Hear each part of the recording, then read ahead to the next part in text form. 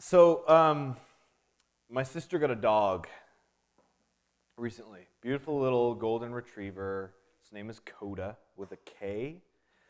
Um, Beautiful dog. However, when I first met the dog, she introduced me as the dog's uncle. That doesn't sit too well with me. For whatever reason, I'm quite uncomfortable with being called a dog's uncle. I get uncomfortable when people call their dogs their children or when they say they're the mommy. Like, I prefer the language of the dog's master. um, and I think it stems ultimately from this difference I see between, like, this is an animal and not a human being. Like, it's not my nephew or niece. I can't remember if it's a male dog or a female dog. There's a difference between, if my brother or my sister and brother-in-law were to have a child and that being called my nephew and me being the uncle of that being rather than a dog. You can call them your fur babies if you want. Just leave me out of it. There's a difference in how we treat human life than how we treat the life of other living beings on earth. Let me give you a very simple example of the way we treat mosquitoes, right? Very few are going around valuing the longevity of the life of the mosquito. In fact, if you were someone who is not willing to kill a mosquito, you may not be well liked by others in the room with you. We see it in the way that, we eat meat of other animals, where if you were to eat the meat of a human, you would be put away for quite a long time. We see it in the way that we very unceremoniously will flush the goldfish down the drain.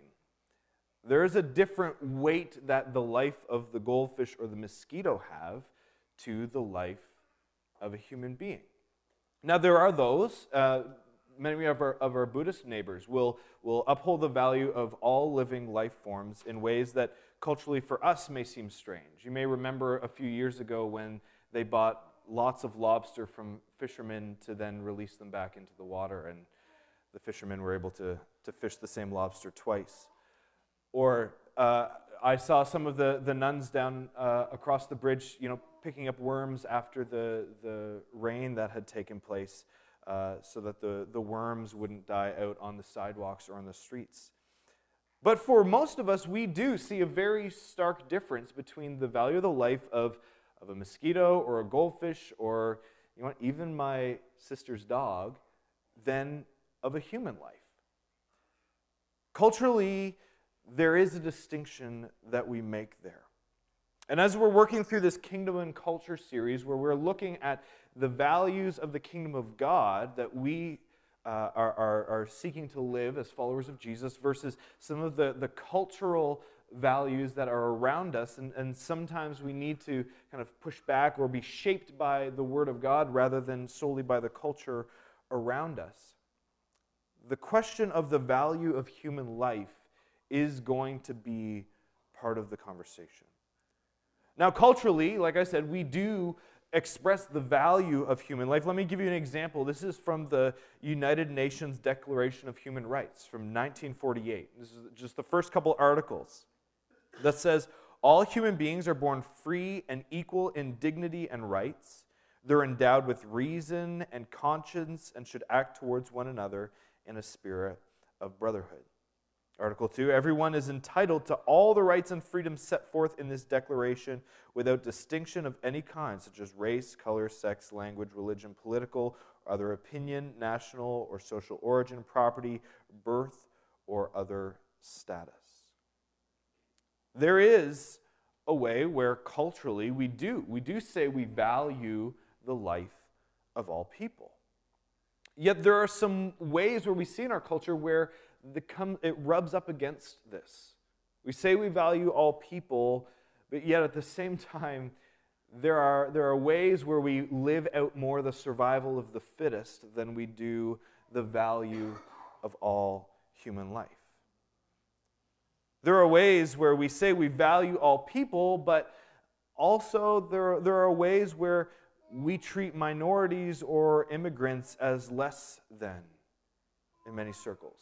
We say we value human life, but if you look at much of our entertainment, we are spending our time watching and playing games where we are just trying to find the funnest way of ending a human life. There's a contradiction that takes place in how many of us think when it comes to the value of life and how that gets played out for us. To go a bit heavier this morning, we will celebrate the fact that new children are born and pregnancy announcements and all the social media fanfare with it, and yet there is great advocation for easier access to abortion, where the life of a child can be a joyous occasion for some people in some circumstances, and then in the right circumstances, it could be cause of great fear where it's sought to be terminated. We see it in the shift in that we've seen in many of our lifetimes from the language of baby to fetus. We see it in the way that we say we value all people of all developmental levels, but there is the implicit suggestion of termination of a pregnancy if early on it is caught that this child might have some kind of developmental condition or disability. We say we value all people, including our elderly, yet we have read condemning reports of how many old age homes are run and the conditions that many of our senior citizens live in. We say we value those who have disabilities or medical conditions, yet we've seen in the very recent past in our country more of a push towards the availability of medical assistance in dying. Listen, this morning is not intended to be a political conversation. I'm not trying to advocate for, one party's platform versus another, one set of policies versus another. This morning, my goal is for us to have our minds on these issues shaped more by the words of God than by the values and language of the culture around us. This is our goal. And so this morning, the question for us is, what is it that God says about the value of a human life? How does God speak to this? And if we had a theme verse for this series that we go back to every week, Genesis 1:27, when God creates humanity, he creates humankind in his own image. In the image of God, he created them male and female. He created them. And if we read this passage kind of more in length than just this verse, we read that God places humanity over the fish of the sea and the birds of the air and the livestock that live on the ground, that there is a special place that humanity has to partner with God in his ruling over his creation. That there is a unique place that humanity has in God's eyes, with a level of value and dignity and relationship with its creator that other life forms do not have. If we read on in the Genesis account, there's kind of the first, the 7-day kind of typical account that you read. But then in Genesis 2, there's another account of creation. And this is the account where it fleshes out, the Garden of Eden. And says God, placed the man in the garden. And this is where it talks about God creating the man. It says, "The Lord God formed the man from the dust of the ground. He breathed the breath of life into the man's nostrils, and the man became a living person." Now, however this takes place, if you were there with a video camera, that doesn't matter as much as what is being communicated theologically in this passage. That the breath, the life that brings the human to life is given from God. In the Hebrew, it says that God created Adam from the Adamah, from the dust of the earth. We don't get that kind of same, wordplay in English, that we are from the ground and God gives us life. I read one English translation of the Old Testament recently that tried to pick up that language by saying God made the human from the humus of the earth. That we are a part of creation, and it is God who gives us the breath of life. What this says to us is that life is given to us by God. That it is a gift to us from our Creator, and it is something only to be given and taken by God. Let's go to Psalm 139. This is a continuation of what we read this morning in opening our service. David says, "For you created my inmost being. You knit me together in my mother's womb. I praise you because I am fearfully and wonderfully made. Your works are wonderful. I know that full well. My frame was not hidden from you when I was made in the secret place, when I was woven together in the depths of the earth. Your eyes saw my unformed body. All the days ordained for me were written in your book before one of them came to be." David expressing God's intimate knowledge of him in the womb before he was born. These are opening words in the book of Jeremiah, where God speaks to Jeremiah, a young prophet who is worried because he's young. And this is what God says: "The Lord gave me this message. I knew you before I formed you in your mother's womb. Before you were born, I set you apart and appointed you as a prophet to the nations." Moving to the New Testament, we hear the story of Elizabeth and Zechariah, Elizabeth being Mary's cousin. And they're old, and God promises Zechariah that they're going to have a child, even though they're old. And the angel says to Zechariah about this child that he would be the one that kind of foreshadows the Messiah, Jesus, who is coming. And the angel says he will be filled with the Holy Spirit even before his birth. We're pointing to these passages because they teach us that God is the originator of our lives, that God creates and knows us in the womb, that God sees the child in the womb as something alive and human, even able to be filled with the Spirit of God, like we read in Luke. Like we read in Psalm 139, that God has a purpose for our lives before we even come through the birth canal. And so, looking at these passages, we see that the reduction of a child in the womb to simply a fetus or a growth feeding off the host doesn't resonate with the biblical view of human life. And there is no place in the witness of Scripture that celebrates a person's right to choose to end a life of a child in the womb. Now, I understand that there are exceptional circumstances, that there are situations where people deeply grieved have to work through, do we save the life of the child or the mother? Where people agonize over working through those very tough life and death situations.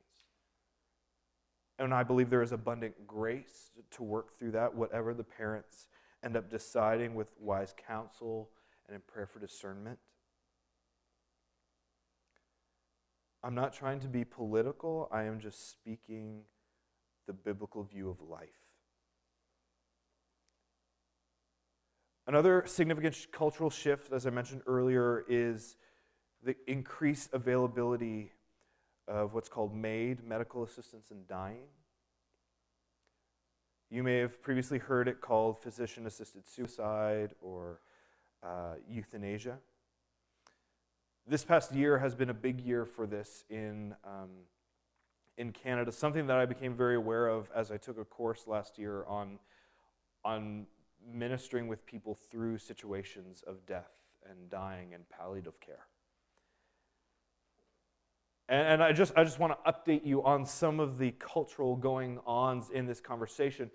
Bill C-7, which was just passed and received royal assent very recently, removes a very significant clause in Canada's laws about medical assistance in dying, where previously if someone was seeking to have their life terminated, they would have to have a plan in place. have a terminal condition or a condition that is seen as irreversible, and that their death is reasonably foreseeable, that they've already been given, this is how much time you have left. The Bill C-7 made amendments to the laws where no longer is your death required to be reasonably foreseeable. So now anyone who has what would be considered a terminal or chronic condition that is irreversible is able to request for their life to be ended, regardless of whether they may have years and years to come or whether their death is around the corner. Now, this has caused concern for many groups who advocate on behalf of those with disabilities.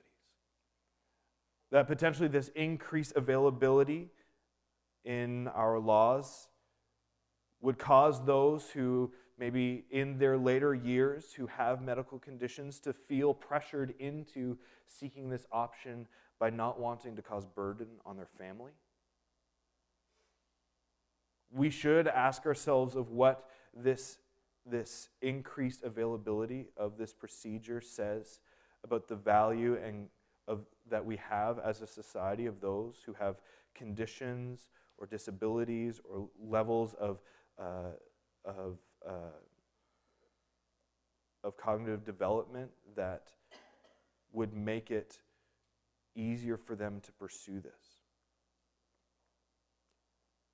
Now, there is not here is the passage in the Bible that talks about medical assistance in dying.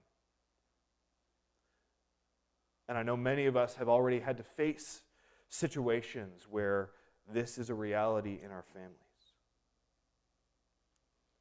But I want to point you to the story of a man called Job in the Old Testament.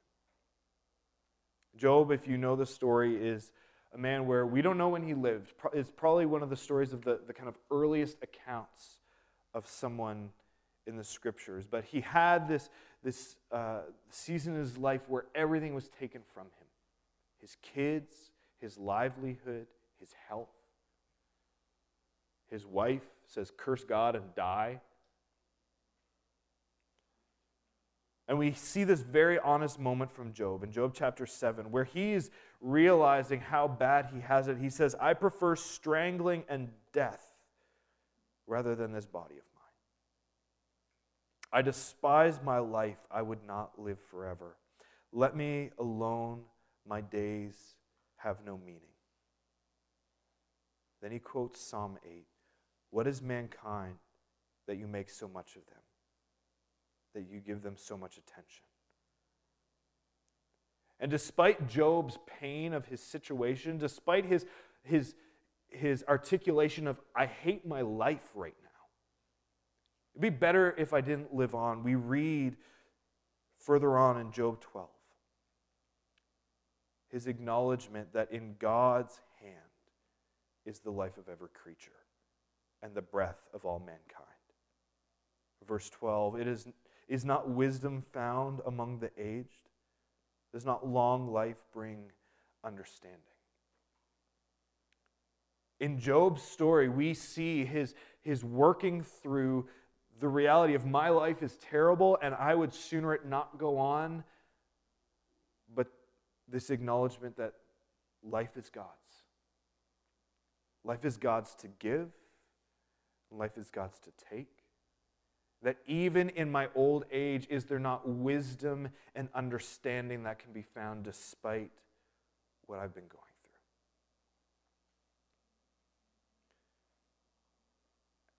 And so this morning, as we wrestle through these conversations, these topics, I think there are two really underlying issues behind the conversation of ending life, whether on the front end or on the back. Two important, I think, areas where we need to critique the way we've thought about it. Those are the issues that I'm calling the sovereign self and suffering. When I talk about the sovereign self, what I mean is kind of our modern individualistic way of thinking that I see already abundant in my son, where anything I ask him to do, it's, no, I don't want to do that. I want to do this. And as much as I tell him, no, you need to put your pajamas on before you go to bed. No, you need to, sleep up on your bunk and not out on the couch. No, you need to make sure you put a pull-up on and not just go commando. Anyway, all kinds of conversations where he wants to do his thing, like all of us do, if I'm honest. We all want to be the one in charge of our life. We want to be the one who gets to call the shots, who gets to determine the ultimate direction, who gets to say, this is what I will do and what I don't want to do, and sometimes even to the extent of saying, this is what is right and this is what is wrong. We're expanding these conversations as a culture into determining life or not life as well.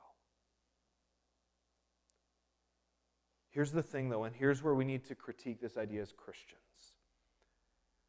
When we choose to follow Christ, we are choosing to submit to Him as our King.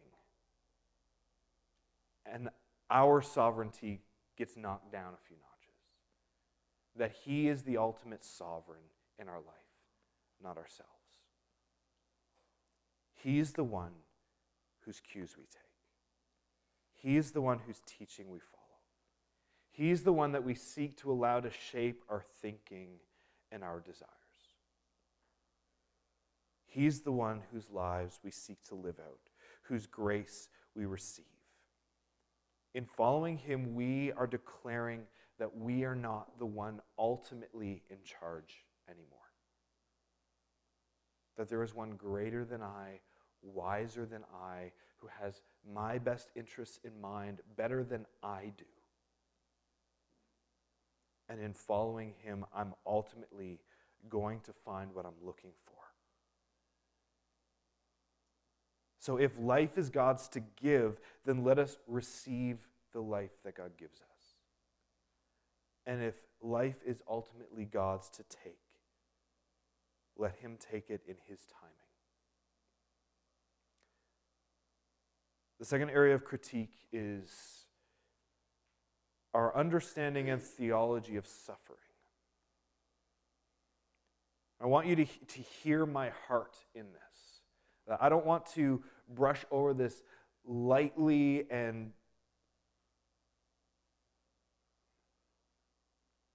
without deep understanding of some of the things that you guys are going through. From my experience, many of the decisions to end life, whether on the front end or on the back end, often come from a place of fear of suffering. I don't want this child to come into a world or to a family that's broken. I don't think that I can afford to provide financially for this child. I'm scared that I won't be able to handle the challenges that the condition that this child may have would require of me. I'm scared of suffering a slow death with cancer. I'm scared that I'll be isolated in a hospital without family during COVID. I'm worried I'll cause burden and suffering on my family for living with my condition. I'm scared of losing my autonomy. All of these are very real and common expressions of fear of suffering when it comes to life. And I want us to be able to unpack together this morning a bit of a more holistic understanding of suffering. First of all, the reality that suffering exists in our world has boggled philosophers' minds for centuries. The biggest questions of life is, why would a good God allow suffering to continue to exist in His world? Those are not easy questions to answer, and we will wrestle with them continually. But here are some important things I think we need to land on together. One, that suffering is not God's original design for his creation. When we read of God's intention for his creation, he called it good.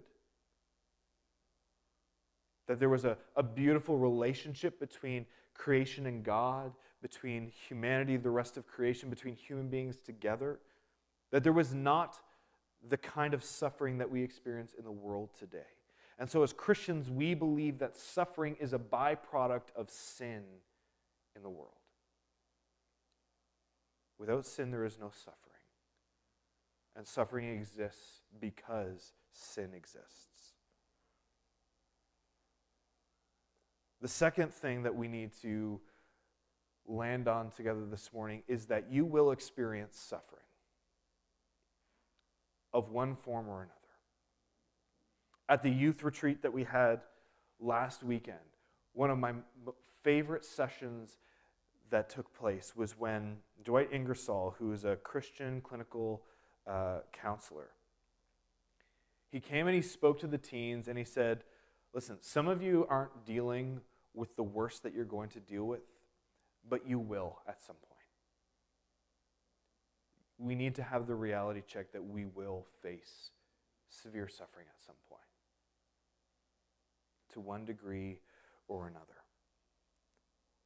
He even pointed out Jesus' words that in this life you will experience trouble. It's a promise from Jesus that there will be moments of difficulty and suffering that we experience.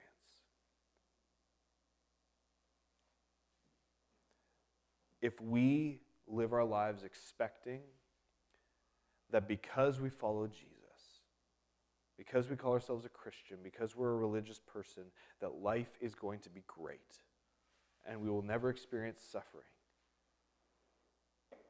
we are setting ourselves up for immense disappointment and failure. And I would argue that we are buying into a gospel different than the gospel of Jesus. Doesn't mean everything bad in the world is going to go away and not affect us. The minute we think that because I follow Jesus, I'm not going to be sick or face financial difficulty or have relational strife in my family, we're believing in a gospel of prosperity that is not the gospel of Jesus. We are going to face suffering. But thirdly, and very importantly, is that God does some of his best work in us in the seasons where we are experiencing suffering. This is not God's endorsement of, oh, see, suffering is a good thing. But there is a reality that some of you in this room have experienced of encountering and being close to God through your seasons of suffering that others of us in this room have not experienced because we've not suffered the way you have. I'm going to read to you James' words. James is the brother of Jesus. He said, "Consider it pure joy, my brothers and sisters, whenever you face trials of many kinds, because you know that the testing of your faith produces perseverance. And let perseverance finish its work so that you may be mature and complete, not lacking anything." James is writing to a church that is facing severe persecution because of their newfound faith in Jesus.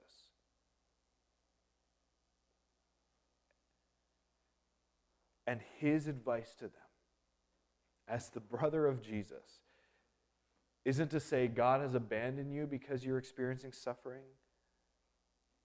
but consider it joy that suffering is coming about in your life because God is going to do some immense work in you through that.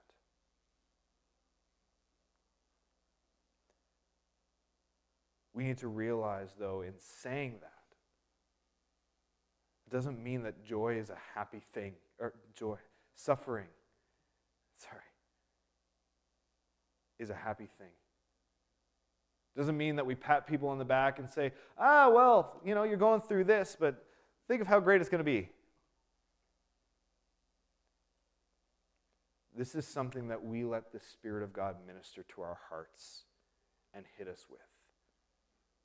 To know that in our moments of suffering, we're not abandoned.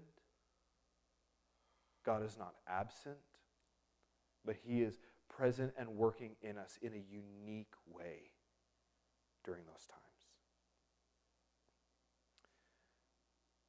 Fourth, part of the work of the church is to be a witness and demonstration of the kingdom of God by working to alleviate and heal the suffering we see us in the world. Just because suffering is a way in which God has shown Himself to work does not mean we just allow the suffering in the world to go on when we can do something about it. We can show God's purpose of redeeming His creation and one day making a world where there is no sin or suffering. We can show glimpses of that now in how we as God's people seek to help alleviate suffering in our world. Let me give you some historical examples and practical ways where we see this lived out. Do you know that the first public hospitals were established by followers of Jesus to alleviate the suffering of those who were facing illness? That the early Christians were known for listening to and spending time with those in the margins of society, those who were much more likely to face suffering than the majorities. That we can help heal suffering and hurt by giving and receiving hospitality with the poor. To not just be a people who say, oh, here's a handout, but to be people who live in relationship with those who are poor, who give them the dignity of being able to receive from them as well. We see in Jesus' teaching about visiting the prisoner and the sick, also visiting the elderly and the isolated, and alleviating their suffering of loneliness, of caring for and befriending people of all developmental levels, regardless of condition, of difficulty, of communication, to see them as made in the image of God because they're human. In advocating for racial, gender, social equality, in adoption and foster parenting. This is something where I think as Christians who often are very loud on like the pro-life abortion issue, this is a way where the rubber meets the road in terms of adoption and foster parenting. I have good friends who have just started to walk through the foster parenting conversation, and that has been a deep inspiration for me because I think that Christians do a lot better in investing in those areas than ever picketing an abortion clinic. In refugee sponsorship. In showing hospitality to those who live in unsafe places. And hospice and end-of-life care. Man, if you want to get into an area that will give your life immense value and purpose, spend time with people who are dying. To care for them in those last moments as they anticipate their final breaths. Seeing death as the solution to the kind of suffering we see in the world is using the tools of the fall in order to try to fix the fall. It's fighting fire with fire. We as the people of Jesus can seek to respond to suffering with the way of the kingdom, with compassion and selfless love and grace and real practical help. My last point on suffering. is that ultimately a life in which there is suffering is a greater good than no life at all. Because it is a gift from God. I want to land on this morning. In all our talk about suffering, we have a God who's not unfamiliar with suffering. We have a God who experiences and knows what it is to suffer. We have a Savior who died on the cross for us to have life. Who God in the flesh, with the nerves and the pain and the blood, experienced a gruesome execution. He knows suffering. On the cross, he paid for our sins. He offers us forgiveness. Forgiveness for my sin. Forgiveness for our sin in the moments where we cause suffering to others. Forgiveness for the mom who went through with the abortion and has been wrestling with it every day of her life since then.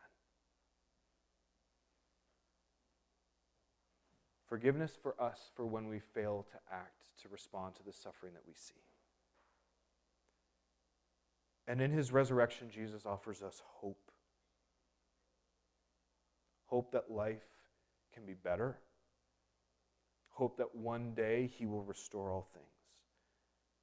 And a promise that he will be with us in the midst of the suffering that we will face. So may you and I be the hands and feet of that promise. Let's pray.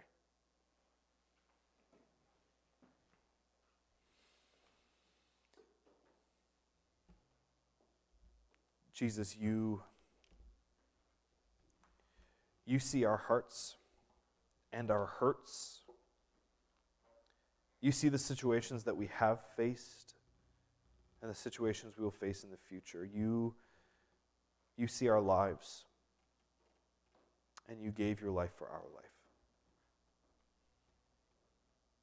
Jesus, I pray that our minds would be shaped by your words on what life is. I also pray that our hearts would be shaped by your example and your sacrifice of loving in a way to heal suffering. Help us to live that out. In Christ's name.